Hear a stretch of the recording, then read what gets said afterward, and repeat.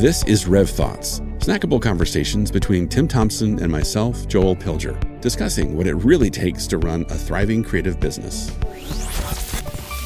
Tim, there's a massive problem in the creative industry that's been around since forever called creatives hire themselves out to clients. And because the clients are paying them money, there's all kinds of abuse that happens. And this really torments you and I, does it not? I wish we had a way of just transplanting confidence into these business owners. When they know they're being taken advantage of, they know how to step up and delicately work with that client to not be taken advantage of. Because you're exactly right. There is this thought process of the client's always right that we bring into our nature. And it's in a lot of ways, we're following and coming alongside our client. So we want to give them what they want. But if you're the expert and they're hiring you to do something, there should be a moment where you know what the answer is, and when to step up and be very clear what the solution is, how you're going to find that solution and push to the end, and not be taken advantage of, and not just be commoditized and give it away and give it away and give it away.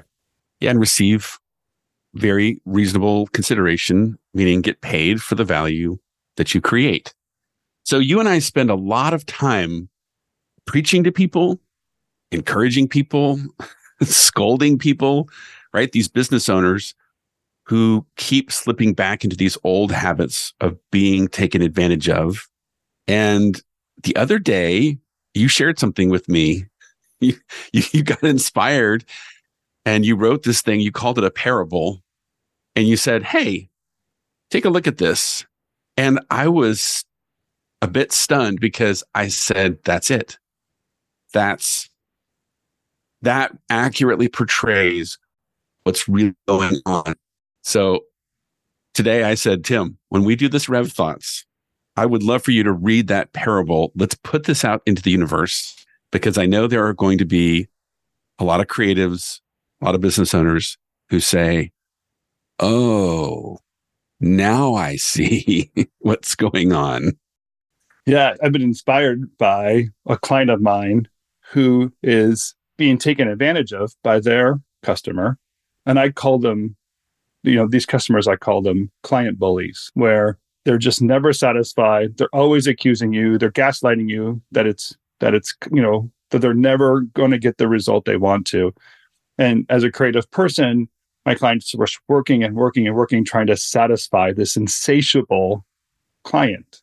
And I had to teach them that the project is done.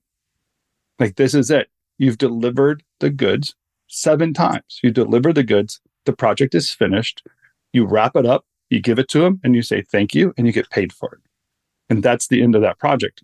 And not all projects in this way, but there are just these client bullies out there that you can't get past their desire to want and want and want beyond all scope. So it was inspired. This parable is inspired by that recent moment. And I thought, how can I convey how desperate a situation you put yourself in as a business owner to keep on accepting more and more and more and not get what you deserve from this relationship?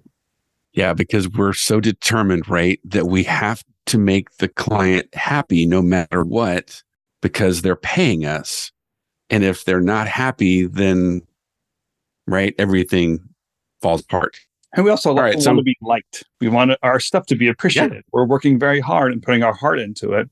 It's the creative nature to put your best effort out there, because it's you out there, and it's an expression through your process. So that wanting to be liked creates a distortion of what acceptance is or not acceptance, and to be taken advantage of is not a great thing. Yeah, the creative person is putting themselves the work, right? So our identities, in a way, our existence is almost tied to the work. So when the clients don't like us, we almost feel like we're going to die. It's so sad. All right. So this is called A Feast of Lessons, the parable of the village cook. In a small village, there lived a woman who wanted to feed her children, but had no food. A local patron, aware of her predicament, approached her and offered her a deal. "I'll give you a cut of meat, a basket of vegetables, and a loaf of bread to feed your family," he said. "But you have to make me a dinner out of the goods as well." The woman nodded, agreed to the terms. "Thank you, sir. I will prepare a wonderful meal for you and still leave enough for my family." As she cooked, the patron returned with additional requests, first asking to include a guest, then insisting on having the prime cuts of meat for himself. The woman accommodated each request, determined to please the patron in hopes of securing future assistance. As the patron's demands increased, she found herself with less and less to offer her children. Trying to reassure herself, the woman murmured, "It'll be all right. I'm sure there will be enough left over in the end." In her efforts to make the dinner even more pleasing, the woman went to her neighbor and borrowed milk to make butter for the bread. She believed by doing so, the patron would be even more likely to help her in the future. When the meal was ready, the woman set the table with her best dishes and eagerly awaited the arrival of the patron and his guest. Her children, hungry and obedient, watched as the food was laid out, knowing they can only eat what was left over. The youngest child asked, "Mama, will there be any food left for us?" "Oh, don't worry, dear," the woman replied, trying to sound confident. "I'm sure there will be enough left over in the end." As the family waited, the meal grew cold and the candle burned low. Finally, the patron and his companion arrived. They had no regard for the effort the woman had put into the meal and complained about the temperature. They devoured what was put before them without considering the needs of the woman or her children. The woman, trying to save what little bread remained for her children, sliced pieces, one by one, for the guests. As the last of the bread disappeared, she realized there was nothing left for her family. When the meal was over, the patron thanked the woman, suggested that they might do this again. He reminded her that they had provided food and she had only cooked it.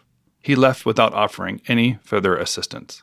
The woman, disheartened by the patron's ingratitude, realized she had sacrificed her family's well-being to please him. Determined not to let this happen again, she sought the wisdom of others in the village. One of the town elders approached her and shared valuable advice. The patron and guest would have been just as pleased with the smaller portions if the meal had been delivered in several courses throughout the evening, he told her.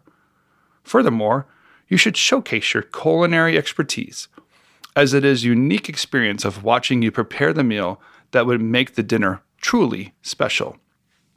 Lesson learned. Over time, the woman found new ways to provide for her family, using her skills, creativity, and the help of her neighbors. She resolved to set aside portions for herself and her family first, then focus on creative solutions for presentation and flavor.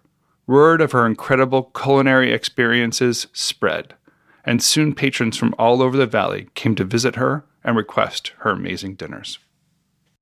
Tim, it's interesting how towards the end of the parable, I actually started feeling emotional because it occurred to me that this story is so pervasive in our industry that we've almost gotten accustomed to being taken advantage of, are living this life. And of course, all of our friends and our peers, these business owners in our community, are living this life. And these are real lives. These are real people that, just like the woman in the story, are in a way allowing themselves to be taken advantage of or sometimes to be abused. There's nothing left.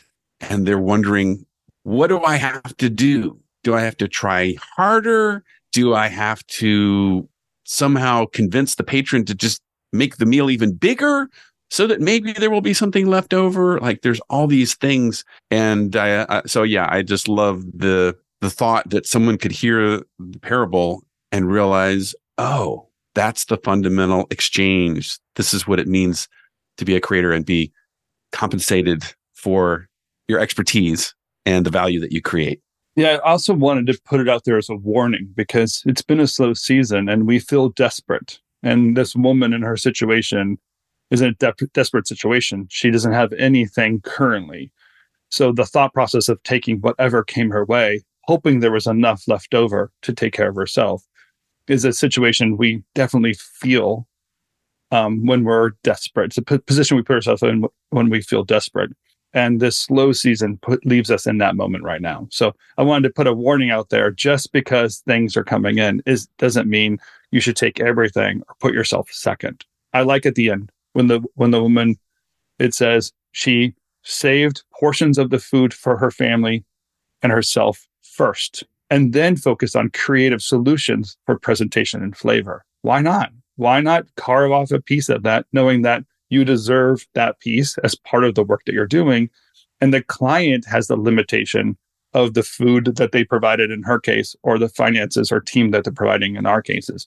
It's their limitation, not ours. You still deserve your piece of it. We of course do that with the splits, but that is a pervasive practice that we want to make sure we're helping people get through. Yeah, I'm almost imagining an illustration or an animation where you could pause it and be like, see right there, that's the splits. And that right there is your budget versus actual. And right, and that right there is your production roll up, your cash flow, whatever. And having all these analogous items in the story.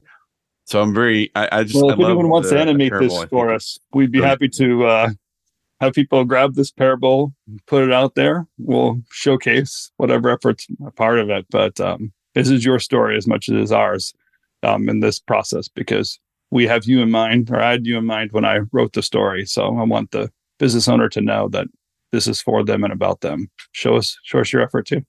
So we should invite anyone who's listening who wants to read the parable, and that they should find it inside Rev Community. Is that where we're currently sharing it? I posted in Rev Community. I just actually put it to the top right now. So if you're a member of Rev Community, you'll see the parable right there as you enter the discussion forum, and other things that are happening. There's other amazing things happening in community, great conversations. Conversation recently about the slow season picking up. A lot of people talking about the accelerator classes we have going on. So revthink.com/community. If you're not a member, join us. We'd love to have you part of the conversation and enjoying the community we're building. I look forward to seeing people consume this parable and see if it doesn't scratch an itch deep down inside of them and give them ideas on how to move forward. I'm happy to inspire.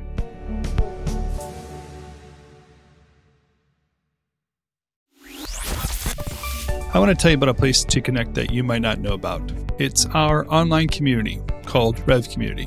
It's a great place to get to know other creative business owners like yourself, to share some thought leadership and read other encouragement, to be challenged in this new marketplace, new technology, ideas, economic trends.